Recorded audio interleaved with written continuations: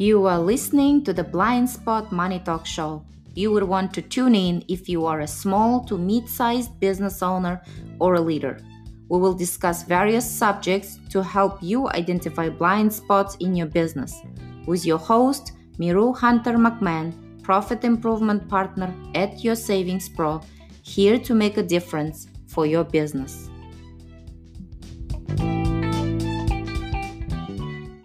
Hello, Lee. Welcome to my show. Good morning. Thank you so much for having me. Well, thank you so much for your time. I know you must be busy with helping business owners with law issues. Yes, it's a busy time right now because there's so many changes and people are trying to keep up with changes in the law, trying to keep up with changes in how they need to run their business. So it is a very busy time for sure. Before we get started discussing like the blind spots, tell me a little bit about yourself, how you got started, what's your background? Sure.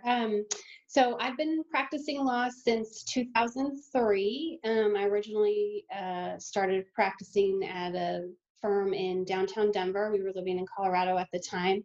And the beginning of my career was mostly focused on commercial civil litigation. So it was business owners that were in some kind of dispute to the point where they couldn't get it resolved on their own and they were resorting to the court system. I practiced pretty much exclusively in the litigation area for probably the first, 13, 14 years of my practice. And after I moved to Texas, I worked for a small firm here in the Woodlands that did litigation and also the transactional side. And I started getting interested in doing more of the transactional side of practice and began, to develop those skills as well. And obviously on the litigation side, for years I had seen the contracts pulled apart and nitpicked and business relationships, from the Monday morning quarterback sort of perspective of what happens when things go wrong. And what I realized is that so many times there were people who were in litigation, business owners that were in litigation, and many times it could have been avoided or greatly reduced the extent of the dispute if they had had good legal advice, from the beginning. So that's where I really sort of focused my passion when I opened my own law firm a little over 3 years ago.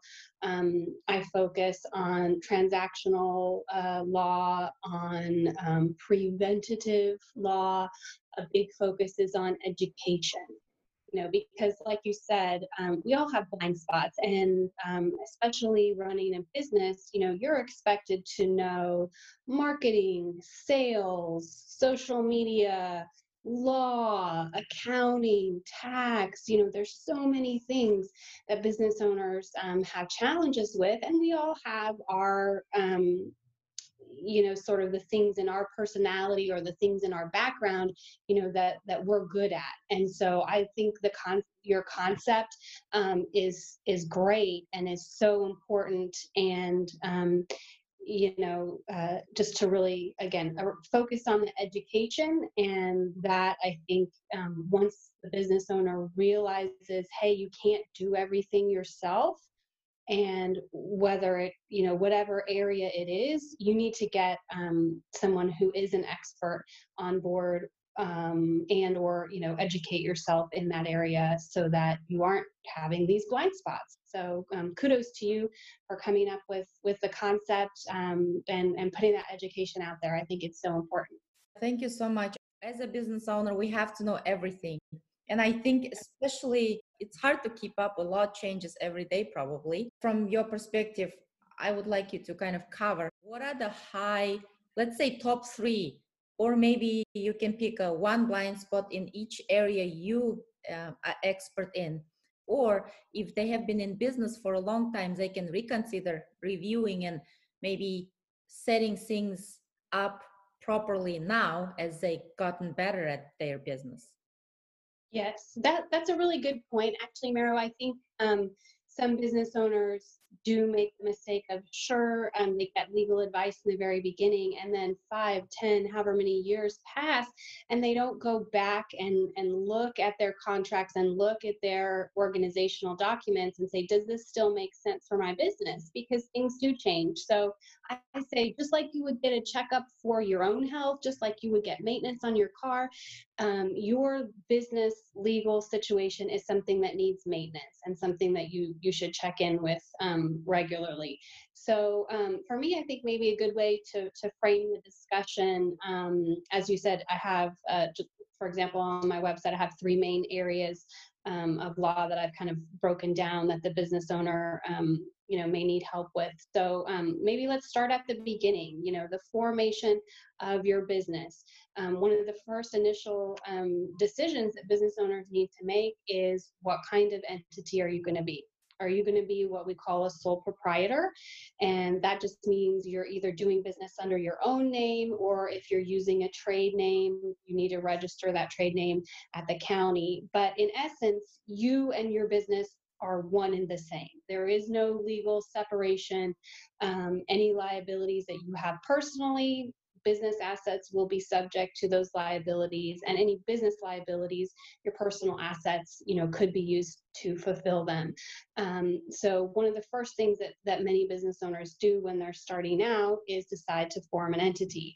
But by far the most popular entity choice for small businesses these days is a limited liability company, or an LLC. We like those because they have a lot of flexibility.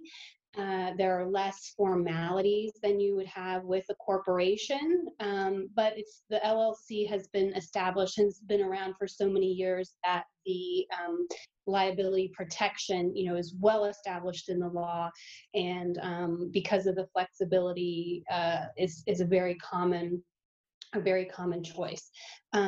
One blind spot that I see quite often is that people form their LLC at the Secretary of State, which is really, for the most part, filling out a form. That's kind of a ministerial act of putting in your name and your address and checking a couple other boxes. It's the steps after that. So what are you doing to implement the veil or the protection that LLC is giving you? First of all, if you're in business with a partner, it's essential that you have a company agreement, or which is a form of a partnership agreement in an LLC. Many people don't realize, for example, that under the default rules in Texas, if you don't have a company agreement, you can't buy or sell your interest in your LLC. You can't expel or kick out your partner. And there's really pretty limited exit strategies under the statutes if you don't have a partnership agreement in place. And I litigated many cases having to do with partnership disputes. And so many times, whatever the dispute was could have been handled in a company agreement.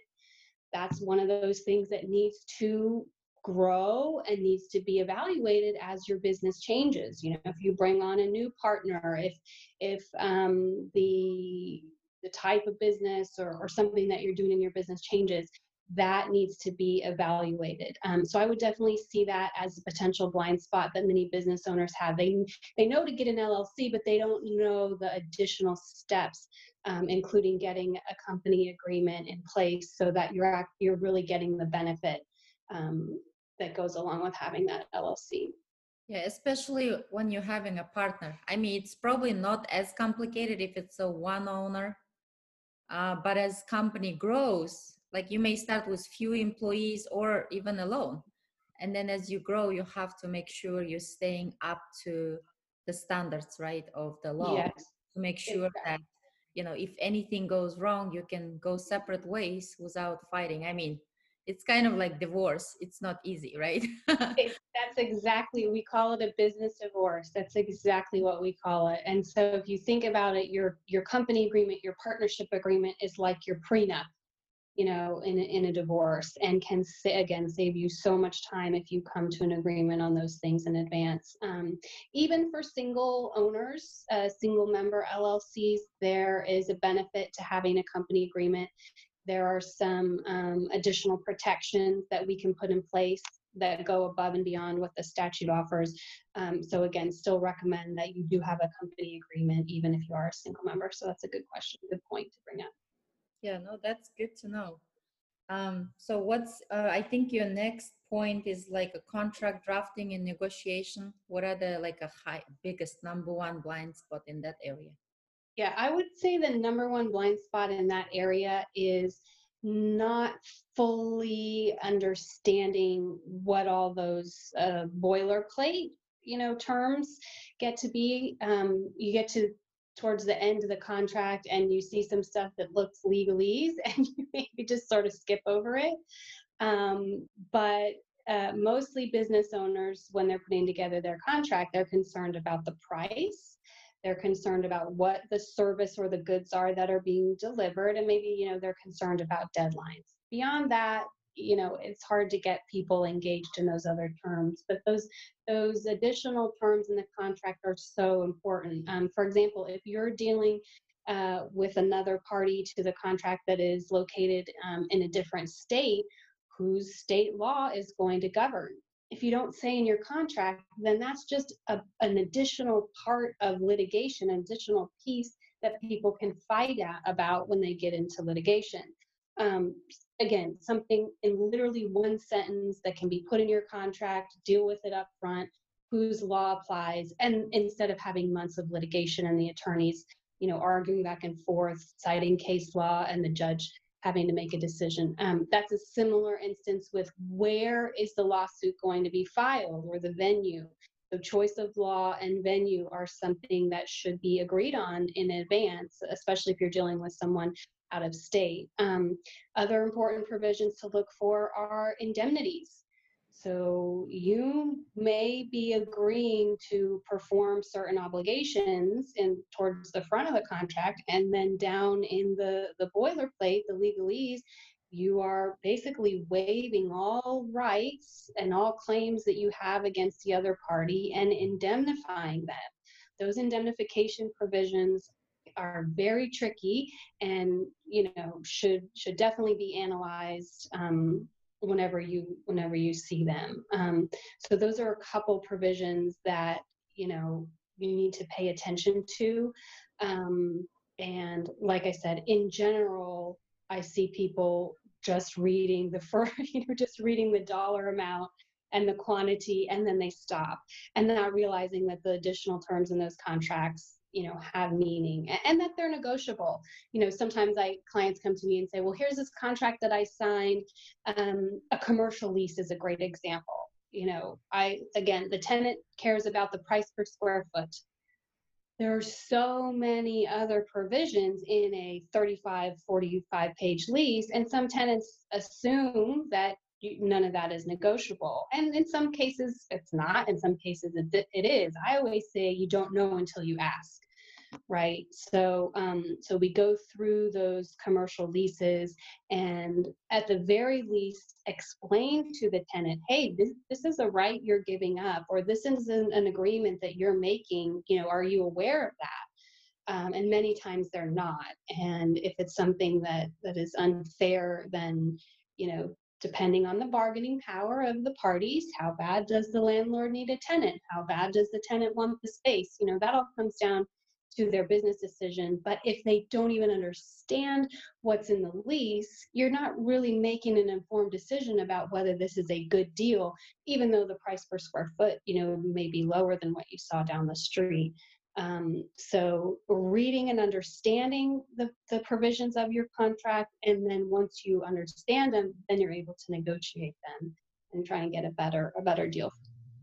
Yeah, no, I totally agree with you. When it comes to negotiation, I believe a lot of people either don't know how to negotiate, or maybe they don't experience it before. And I think the biggest, at least from my perspective, what I see lacking in negotiation is that they don't see the end goal. So when they don't see their end goal, they don't know how to negotiate. And like you said, a lot of people afraid to challenge the status quo, right? So at least you ask, and I mean, the worst case, they're going to say no, but at least you look through your contract, right? And then, of course, I understand from the perspective of the legal terminology. It is overwhelming, like you said, indemnity, like these are the words we don't use on a daily basis. This is too much, right?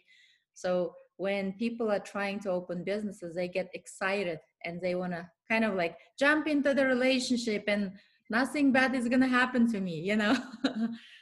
But I think you pointing out very good valid points. I echo what you're saying about the entrepreneurial spirit. You Uh-huh. know, sometimes I feel like I was telling a client yesterday something. She said, "Oh, I really didn't realize that I needed to do that." And I said, "I'm sorry. I feel like I'm the bearer of bad news." And she said, "No, I'm so glad that you told me that I needed to do this, you know, before something did happen and we could take action." And so again, that entrepreneurial spirit is the thing that motivates people to be self-starters, to start their own business, to be successful, but it has the propensity to create blind spots sometimes. And sometimes I feel like my job is I feel like I'm saying no, no, no all the time, and I try to change that conversation and not say no and say yes, but yes, you can do this, but if you do, here are the risks. And yes, if you do this, you know, here's how we can mitigate some risks. And trying to that way, because I think sometimes people have a misconception that they don't want to ask their lawyer because they're afraid they'll say tell them no. And again, I think it's about saying not necessarily no in some instances. I mean, there are some things like no, you can't do that. I'm not going to do that, right? But for the most part, we can find a way. It's just, are you willing to accept the risk? And you really can't accept a risk if you don't fully understand what it is. So in this instance, the business owner didn't fully. She knew enough to know, yeah, that was a thing, but she didn't fully understand the risk that she was taking. And once we spoke about it, she realized, okay, this is a cost of doing business, and I need to have this in place. Which kind of brings me to another point that in addition to your lawyer, your CPA, and your commercial insurance agent, and also to an extent your commercial business banker, like those are people that you need to have on your team from pretty much the beginning of your business. You know, every transaction we do in business has a tax consequence, if you think about it that way, right? Every sale, we need to put it on the ledger as income. Every expense is that a deductible expense. You know, so having a basic understanding of those tax laws and having a CPA or a tax professional that you are able to ask questions to is so important, because that's another huge area where I have seen business owners, maybe not even through any fault of their own, not realize, oh, I'm a photographer. I thought that was a service. I didn't know I needed to collect sales tax. For some wonky reason in Texas, you have to collect sales tax if you're a photographer. You don't if you're an attorney. We're both providing a service. They think the photographer needs to collect sales tax. So that's one of those things that, like you said, if you don't get it right from the beginning, can really get you tripped up, because once you're behind on taxes, then you're doing penalties and all kinds of things. The same with insurance. Have in place good commercial insurance. Speak to someone who is well versed in commercial insurance. Commercial insurance is very different than home and auto insurance. You know, you can easily get a quote for home and auto insurance. Call up. Here's my make and model of my car. Here's my VIN number. Boom, they can quote you. Your business does not have a VIN number. Your business is unique. What risks you are and aren't taking are going to depend on what kind of policy you get and if you have the right coverage. So You can't get the coverage after you have the accident or after you have the issue arise. So making sure you have that in place from the beginning is so important. And the same thing, a relationship with your banker. You want to have a relationship with your banker before you need the loan, before you need the credit.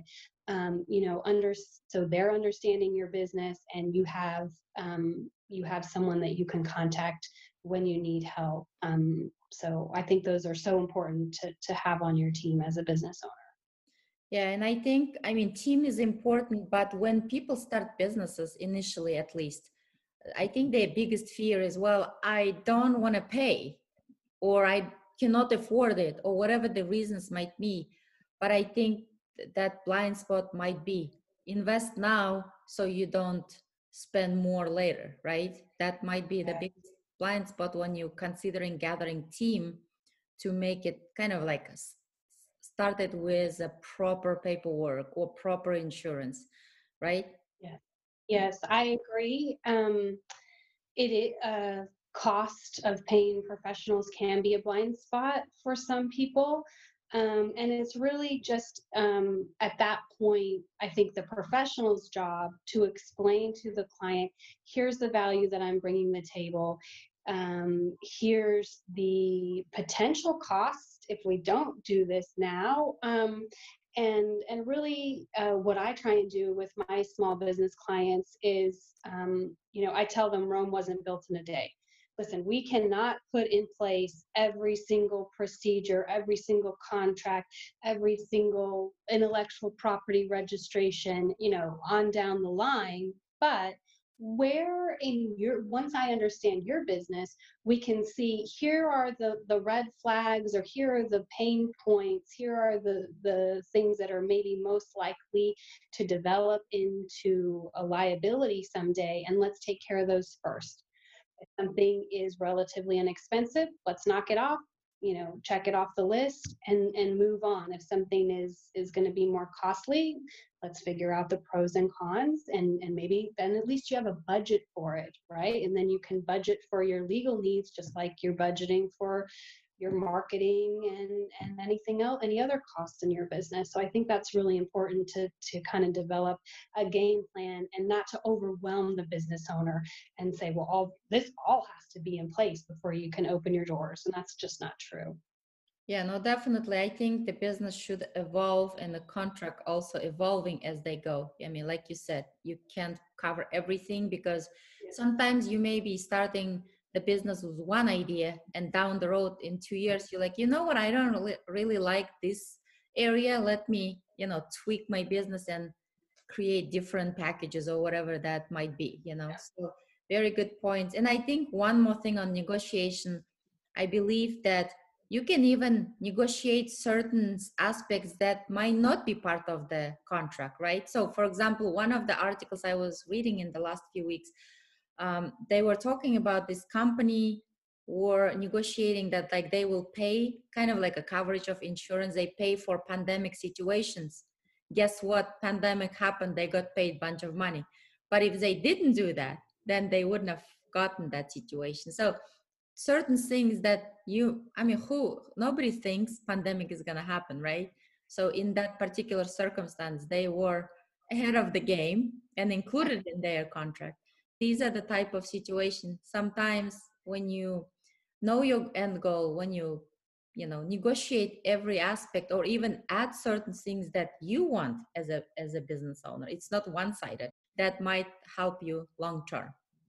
Yes, very good points. There's more, I guess you're sort of, the idea is enlarging the pie, right? Some people see it as a very like, here's the size of our pie. How much do you get? How much do I get? Well, what if we increase the scope? There are more benefits that we can provide each other. I can't give you a price discount this time, but I can mention you on my blog, and I have followers that would maybe also be interested in your service. Something like that's just an example I had heard of, but I agree with what you're saying. Thinking outside the box and trying to come up with more creative solutions, especially when people are starting out and have limited resources. That's really important. Yeah, Definitely. And of course, the most important, your third bucket is employment and contract agreement. As businesses grow, evidently you have to hire more people, and kind of like that's a very important piece of the business, yet it's also overlooked part of the business. Yes, What is I the blind spot in that area with employment? um so I would say that a lot of employers have blind spots regarding wage and hour laws. So that is something that you need to get right from the very beginning.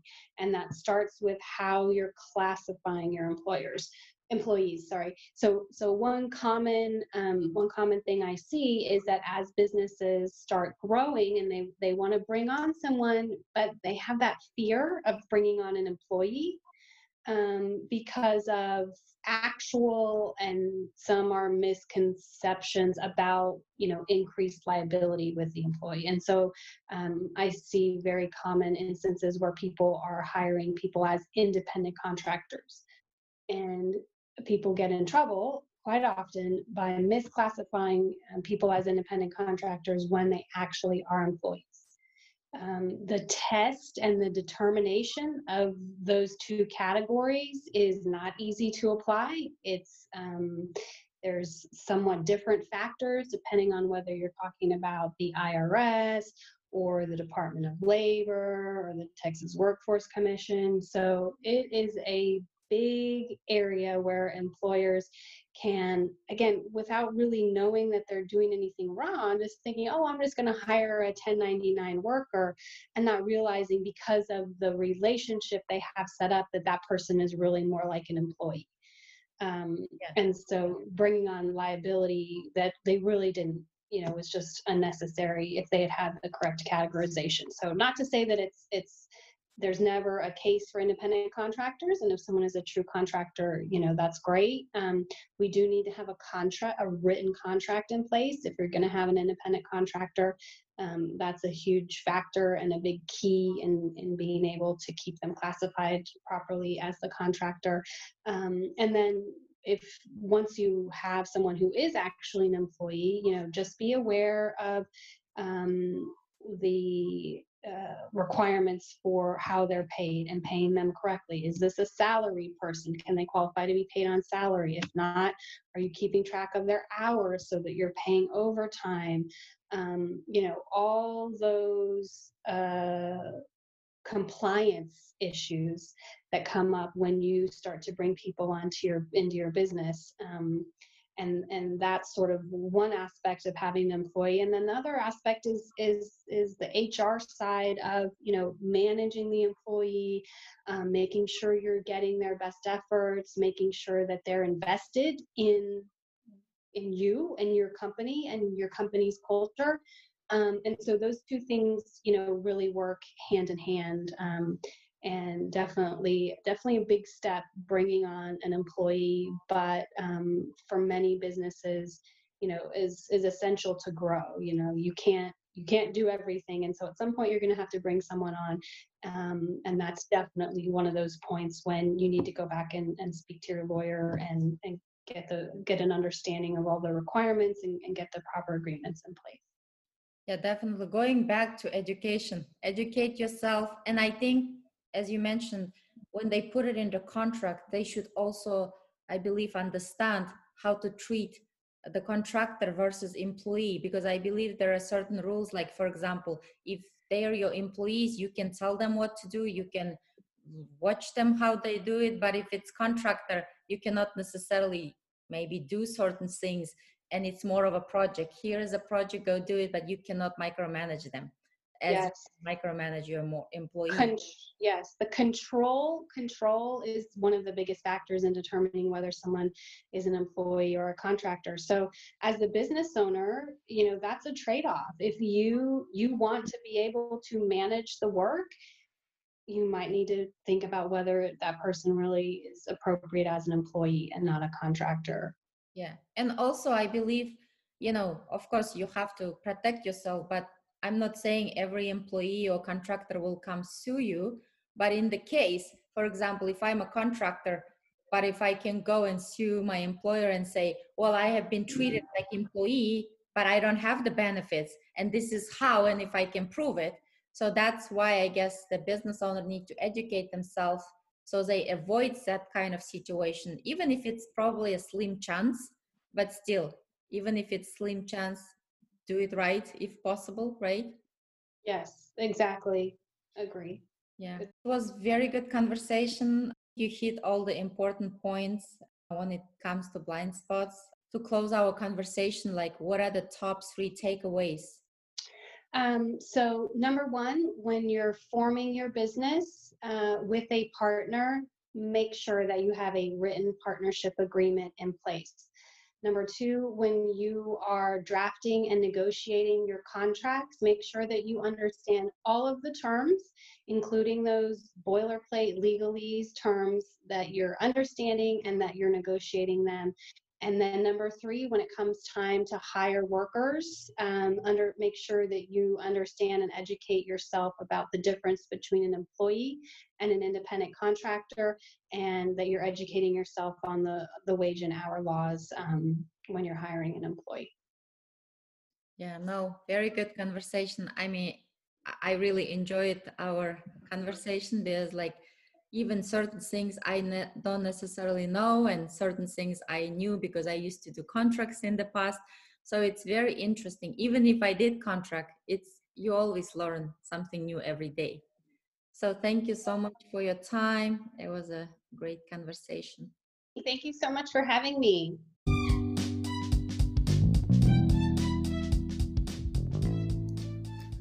Thanks for joining the Blind Spot Money Talk Show. Hope to help you improve the operation in a better way, maximizing profit and minimizing procurement expenses for the success of your business. Make sure to subscribe to the show so you will never miss a discussion that will help you identify your blind spot. Details are in comment section. If you find value in this show, we would appreciate your review. Or if you would simply tell a fellow business owner about the show, that will help us out too. We want to help as many businesses as we can. Thanks again for tuning in. I'm your host, Miru.